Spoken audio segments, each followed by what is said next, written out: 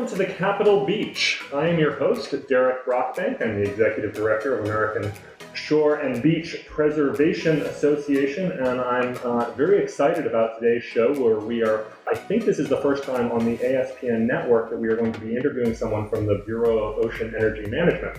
So I'm very pleased today to be joined by Renee Orr, who is Chief of the Office of Strategic Resources and is acting as Deputy Director for all of Bureau of Ocean Energy Management at the moment. So we'll ask her a little bit about that. And we'll have a good conversation, a bit about sand and marine minerals and all the work that BOEM is often the acronym or the way we shorten Bureau of Ocean Energy Management. We'll hear what they're doing on coastal resilience. But first, let's hear a word from our sponsors. And as always on the American Shoreline Podcast Network, we want to thank Coastal Engineering Consultants from Naples, Florida. That firm led by our good friend Michael Poff in Naples. Find Michael and his firm at coastalengineering.com.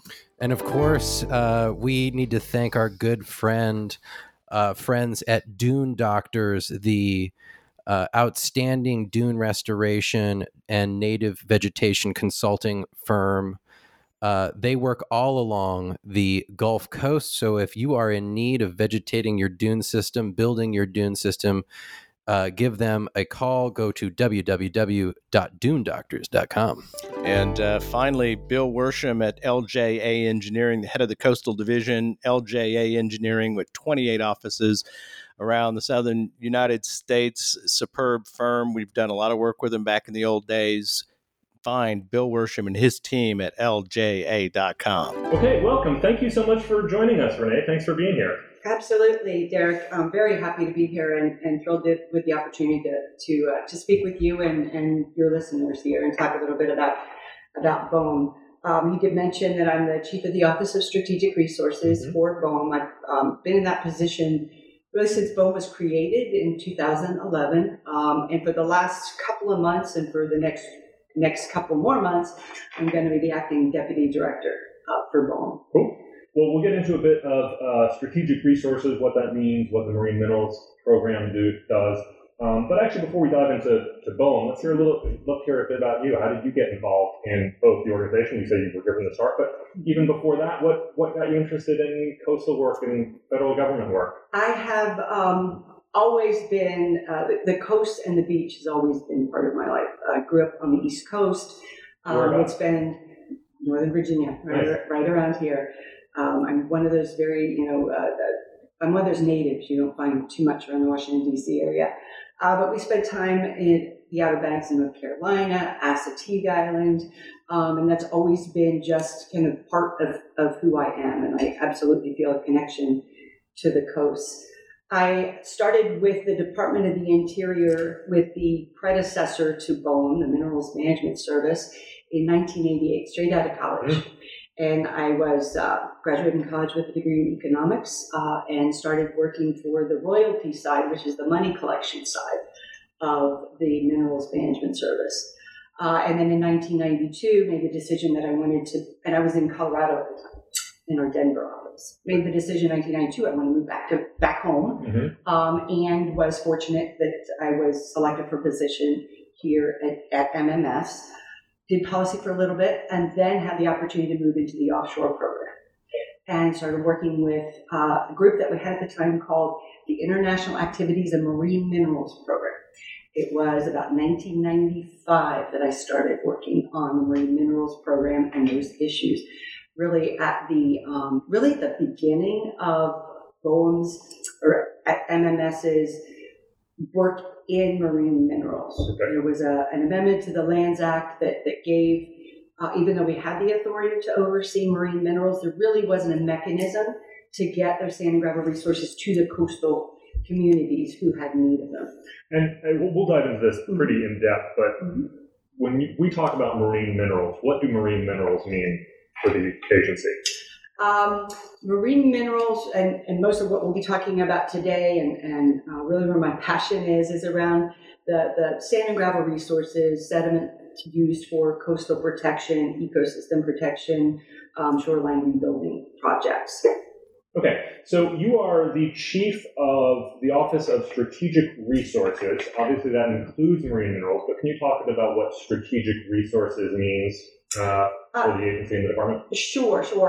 And I'll back up just a little bit for those that aren't familiar with what BOEM is, or even the Department of the Interior's responsibilities, and why are we even talking about the Outer Continental Shelf and those mineral resources.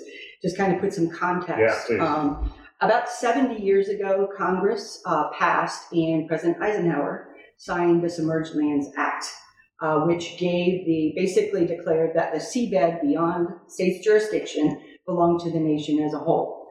About 40 years ago, 1978, Congress passed the Outer Continental Shelf Lands Act, which gave the Secretary of the Interior the responsibility for managing the mineral and energy resources that lie on that submerged seabed. And so those energy and mineral resources include the oil and gas resources, the marine minerals, and then in 2005, the Lands Act was amended and gave us the responsibility for the renewable energy projects on the Outer Continental Shelf. So when we talk about the strategic resources and the set of responsibilities that we have, I've got a fantastic team of scientists, including geologists and oceanographers, and biologists and economists and cartographers, analysts that help with the various duties that we have, which includes the development and implementation of the National Oil and Gas Leasing Program. In that Outer Continental Shelf Lands Act, Congress directed the Secretary to prepare a schedule of lease sales, oil and gas lease sales, every 5 years. And so that's part of the responsibility of my office. As part of that work, we also have the responsibility to assess and update our estimate of the nation's endowment of oil and gas resources. We also are responsible for establishing the fiscal terms that ensure that the public gets a fair market value, and that's per the law, for the development of its resources. We develop the official leasing maps for oil and gas and for renewable energy and for marine minerals. We also are responsible for developing policies that ensure that companies have the financial capability to meet their responsibilities, their fiscal responsibilities, all the way through the end of the life of the lease, which would include decommissioning and removing facilities. Okay. So sort of that broad set of responsibilities that we have in the Office of Strategic Resources and the Marine Minerals Program, which frankly is my favorite part of my job. Cool. So a broad range of capacities there. We are going to be talking about the Marine Minerals Program, but I think the elephant in the room whenever we talk to BOEM is the offshore oil and gas program. It's obviously gotten the most attention recently. New Secretary Bernhardt mentioned in a Wall Street Journal article, I think just 2 weeks ago, that the expansion of Atlantic offshore oil and gas was being put on hold. I think he used the phrase that there was some lawsuit around Alaska had discombobulated the plan, which I thought was a great use of the word discombobulated. Anything you can share with us about sort of what timing is, what the next steps are, what's happening with the offshore Atlantic, or the offshore expansion of oil and gas? Right. Really can't say too much more than the Secretary did. We're really evaluating our options, given the court decision, and making decisions about what the path forward will be. Okay. And I know, I will say that you guys I've always found you guys to be very good at holding stakeholder meetings. There's always been sort of a very engaged process throughout this. So I assume that any next steps are going to continue to engage stakeholders and the community as much as you guys can and are legally required to. Right, absolutely. Our engagement with stakeholders and making sure that we're informing stakeholders, educating stakeholders, and giving them the opportunity to provide input is sort of at the core of our values as BOEM. So we absolutely would do that. Cool. One more energy question. You mentioned that there was an update to the offshore, I forgot the exact law, but that included renewable energy portfolio. There's now offshore wind energy coming in Rhode Island, and I believe there's a bunch more lease sales. Is there anything you sort of want to share about offshore renewable energy going on at BOEM right now? I guess I would love to say that, or I'd like to say that we are very pleased with the growth of the program. As I mentioned, the responsibility for renewable energy is a fairly new addition to the set of responsibilities that we have. And we're very pleased with the growth of it. We actually conducted 8 competitive lease sales along the Atlantic coast. We have 15 active leases at various stages in their development.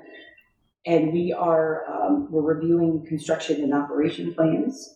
And so we are, again, it's the engagement with stakeholders that's critically important to the development of the renewable energy program as well.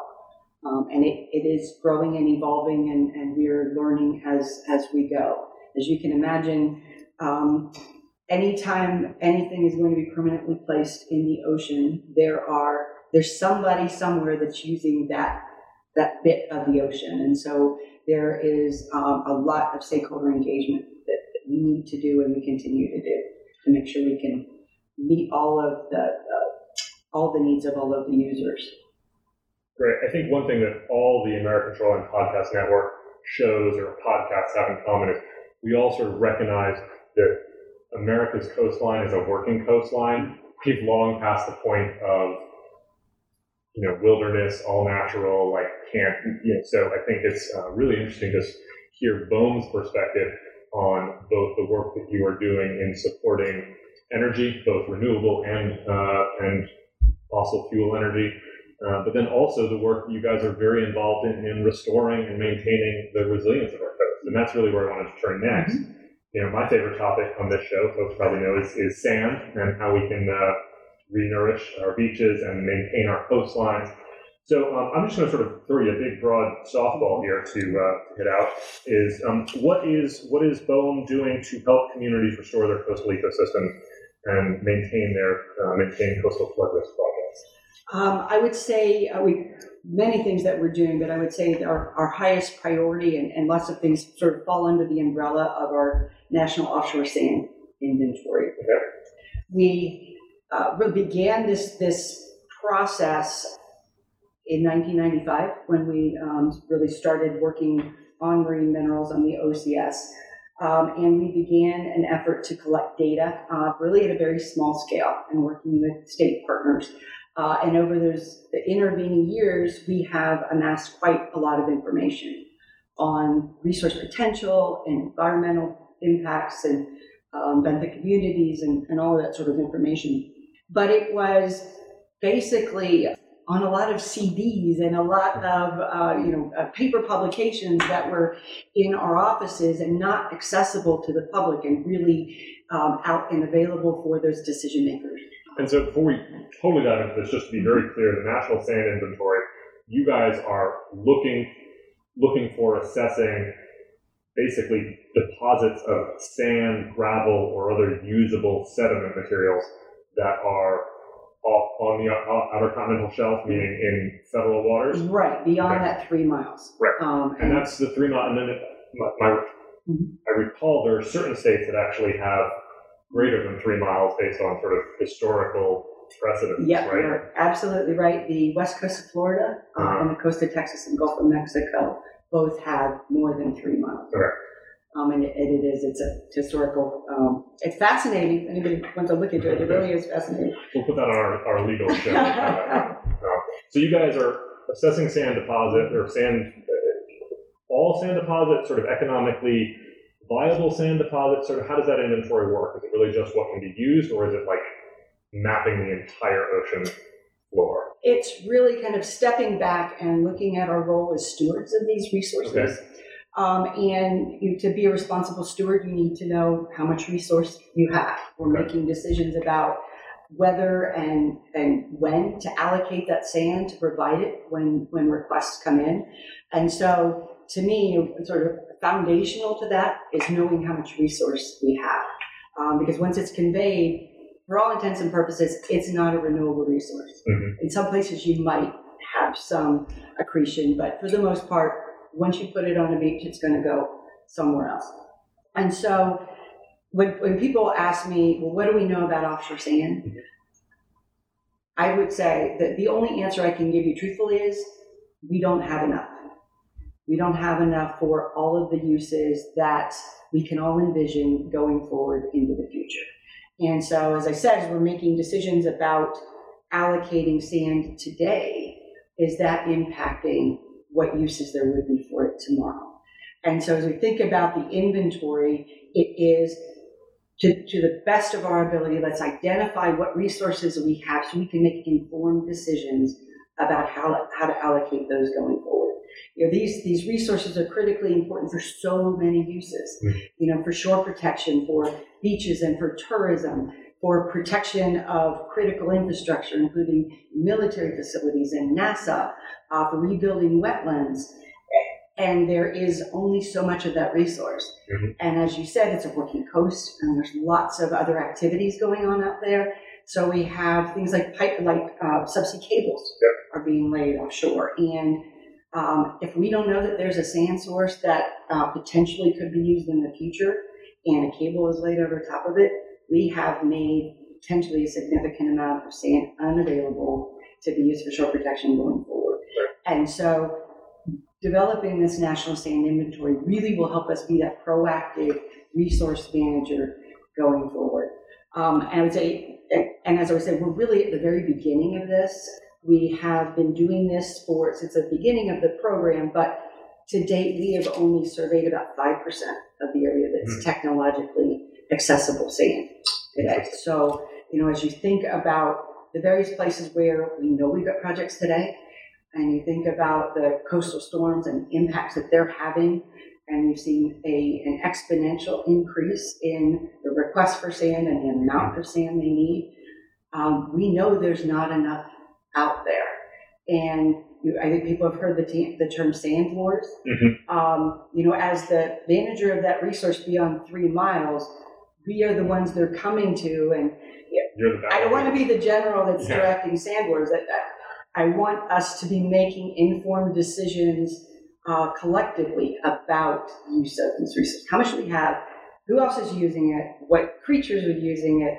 And how much can be removed without having significant environmental impacts? And where would it go? And I also think about, I've been doing this for about 20 years, and I think as we talk about a national sand inventory, I'm thinking about the future. And what will the future of the coast look like 20 years from now, 40 years from now? And where's that sand going to come from? And how are we going to be positioning ourselves today and collecting information today that will ensure that the critical material that's needed for those decisions 20 years from now, 40 years from now is available, and we're making the best decisions we can. Can we talk about some of the projects that you guys have helped support? I think some of this is interesting in the theoretical and the sort of the conceptual, but putting the sand on the ground, I think, is a great way to identify how you guys are helping. And I got to say, your website has got some great statistics on there. I was pulling some of this up earlier. According to your website, you have pulled the total sand allocated from 1995 to the present is 152 million cubic yards. I mean, that's astonishing. You've helped restore 339 miles of shoreline, just really large volumes of sand, miles of coastline that you've helped restore. Are there any sort of projects that come to mind as really, cool or interesting or big that you want to talk about? Sure. Yeah, we have. All of our projects are cool in one form or fashion, I would say. But, we love all our children equally. yes, we do.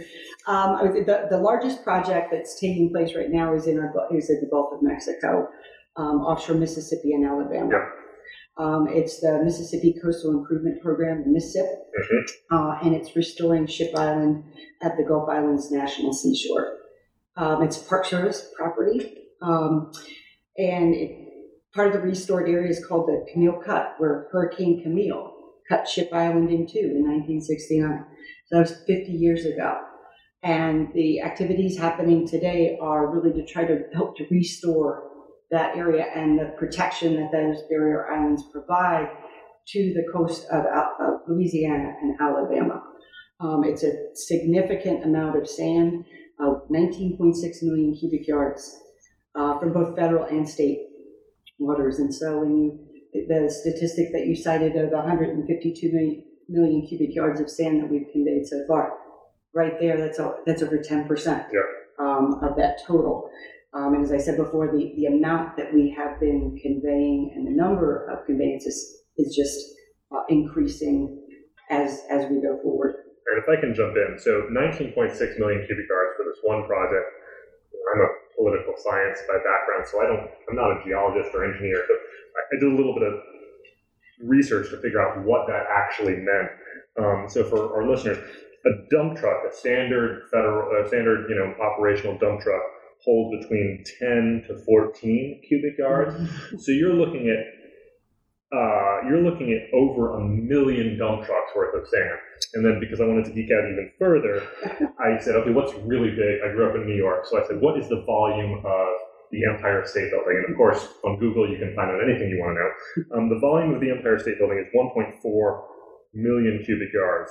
So this one project in the Mississippi is putting on the size of 12 Empire State Buildings worth of sand on the project. So to give you perspective, over 1 million dump trucks, 12 Empire State Buildings. This is a lot of sand. Just really fascinating work these guys are doing down there. It is. It's a tremendous amount of sand, and that's not the only project that's going on in the Gulf of Mexico. We've got another one, Caminada Headland, which is 11.3 million cubic yards, and that's all OCS sand that's being used. That project is about 100 miles south of New Orleans.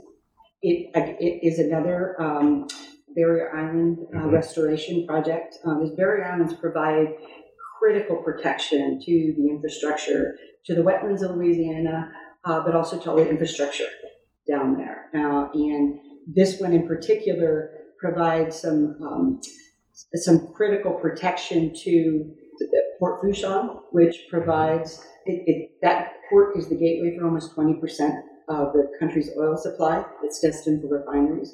And there's one highway to get in Port Fourchon. And this project provides protection for that critical infrastructure there. We also, on the Atlantic coast, not to leave the Atlantic coast out, we have Long Beach Island, New Jersey, is our biggest project on the Atlantic coast so far, and that was 10 million cubic yards. So it's nothing to sneeze at there either. That was about 12 miles of shoreline that was protected there. It's also is a barrier island. It's about 25 miles north of Atlantic City as the crow flies. We did several phases of that between 2015 and 2016. So, and we have several other projects that are in the works. Well, I'm going to name just one more because, we do love all our beaches equally. ASBPA does have some best restored beaches, and one of our 2018 best restored beach was Sandbridge Beach, Virginia, which is an OCS project. And I'd also be remiss not to mention that because our executive vice president, Phil Roars, is the beach manager for Virginia Beach, and so he manages that project. So I'm sure he'd want me to talk about how great that one was.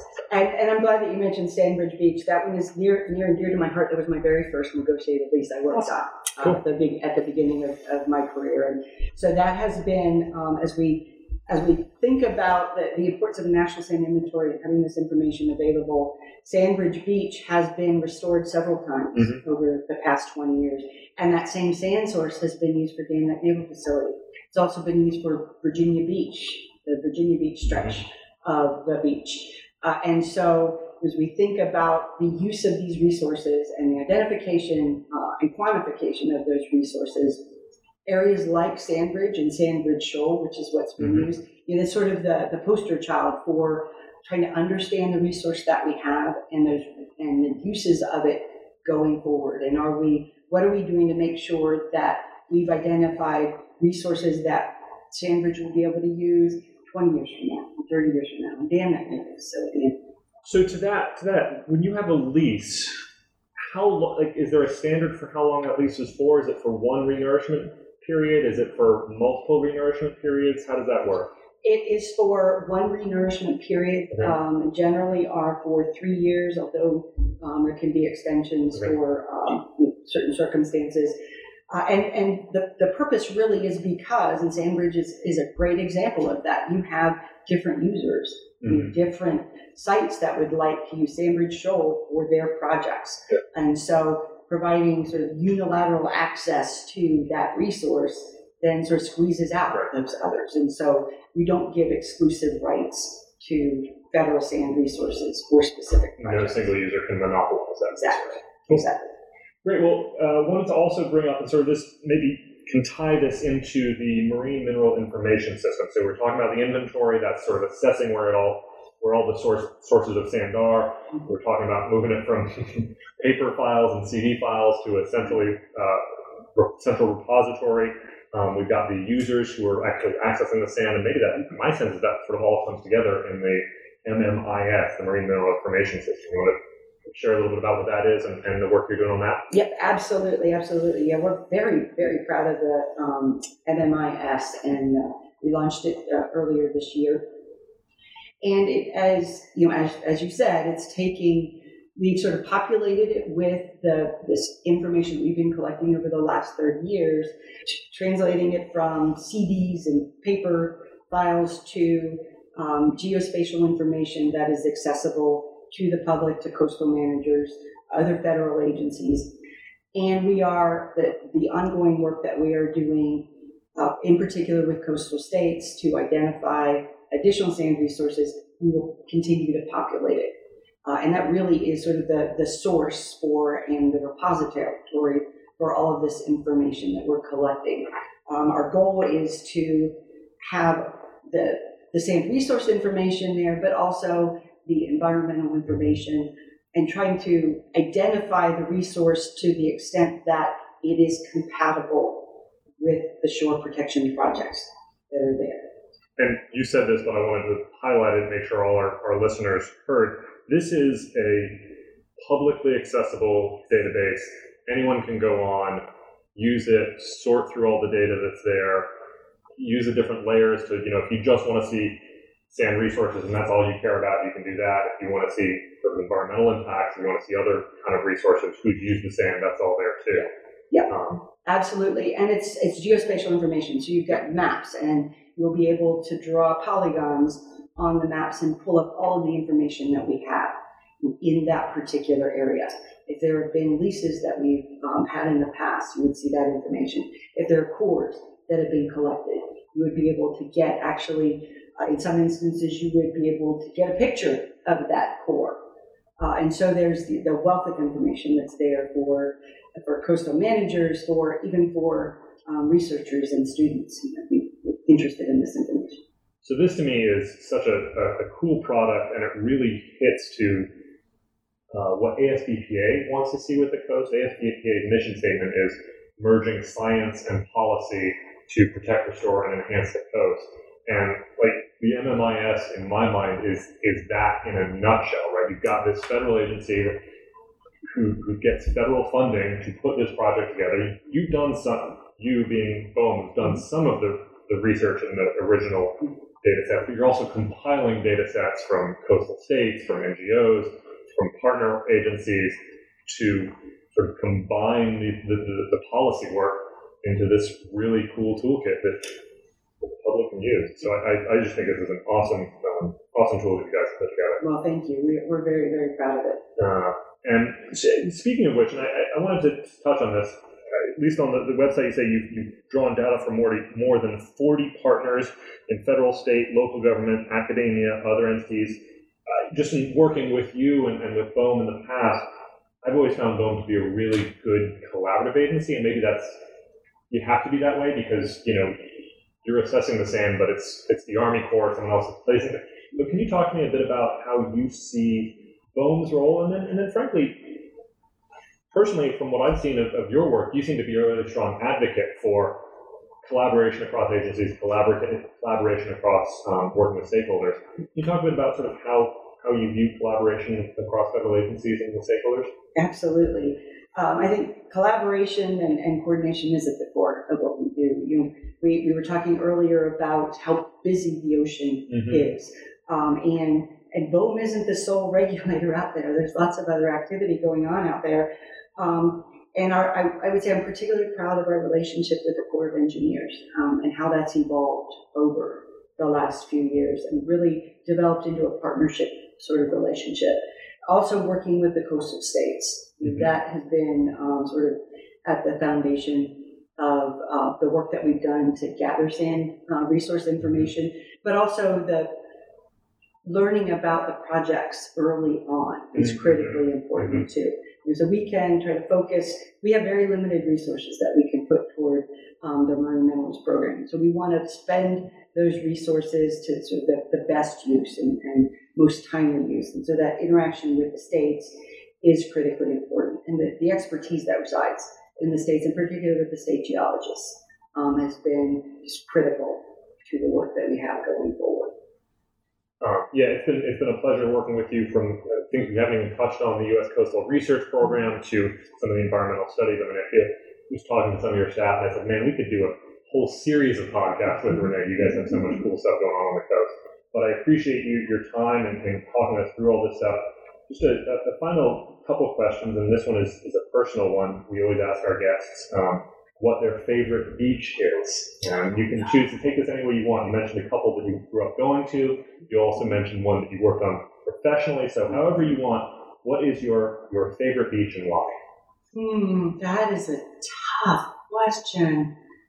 I have so many favorite beaches for so many different reasons. I guess I would probably say the Outer Banks of North Carolina. Anywhere in particular in the Outer Banks? It would be this is going back a long time, when I was probably like 6 or 7 years old. And I think it's the national park down near Hatteras. Yep. And people can't see, but I've been around for a while. So when we talk about when I was 6 or 7 years old, that's quite a long time ago. There wasn't much down there. There wasn't much on the Outer Banks when I was going there as a kid. And so I've got memories of going there with my family, and my father had turned an ice truck into an RV. And we went down as a family and camped on the beach and really lived in the rough. And it was just a wonderful time. And you know, as I think you asked, sort of, we kick this off with why is the coast important to me? And I think about, for me, it's so important on a personal level, on the soul soothing level. I think about it, but also on a family level. Yeah. You know, the family relationships that you build, and the traditions that you build, and the trust that's built, and then you can go, you know, sort of up from there. They're important on a local level and a national level, but I guess fundamentally at its core, it's personal and it's family. I think that's a great way to put it. So many people talk, when I ask what's your favorite beach, you go back to that beach that you remember growing up on. And I think it does come back to that connection of family and that very sort of primal feel of being out in the ocean or out in the water, and you're no longer in control. You know, you're connected to nature, and that's a seminal moment for almost everyone growing up. Absolutely. We get the chance to do that.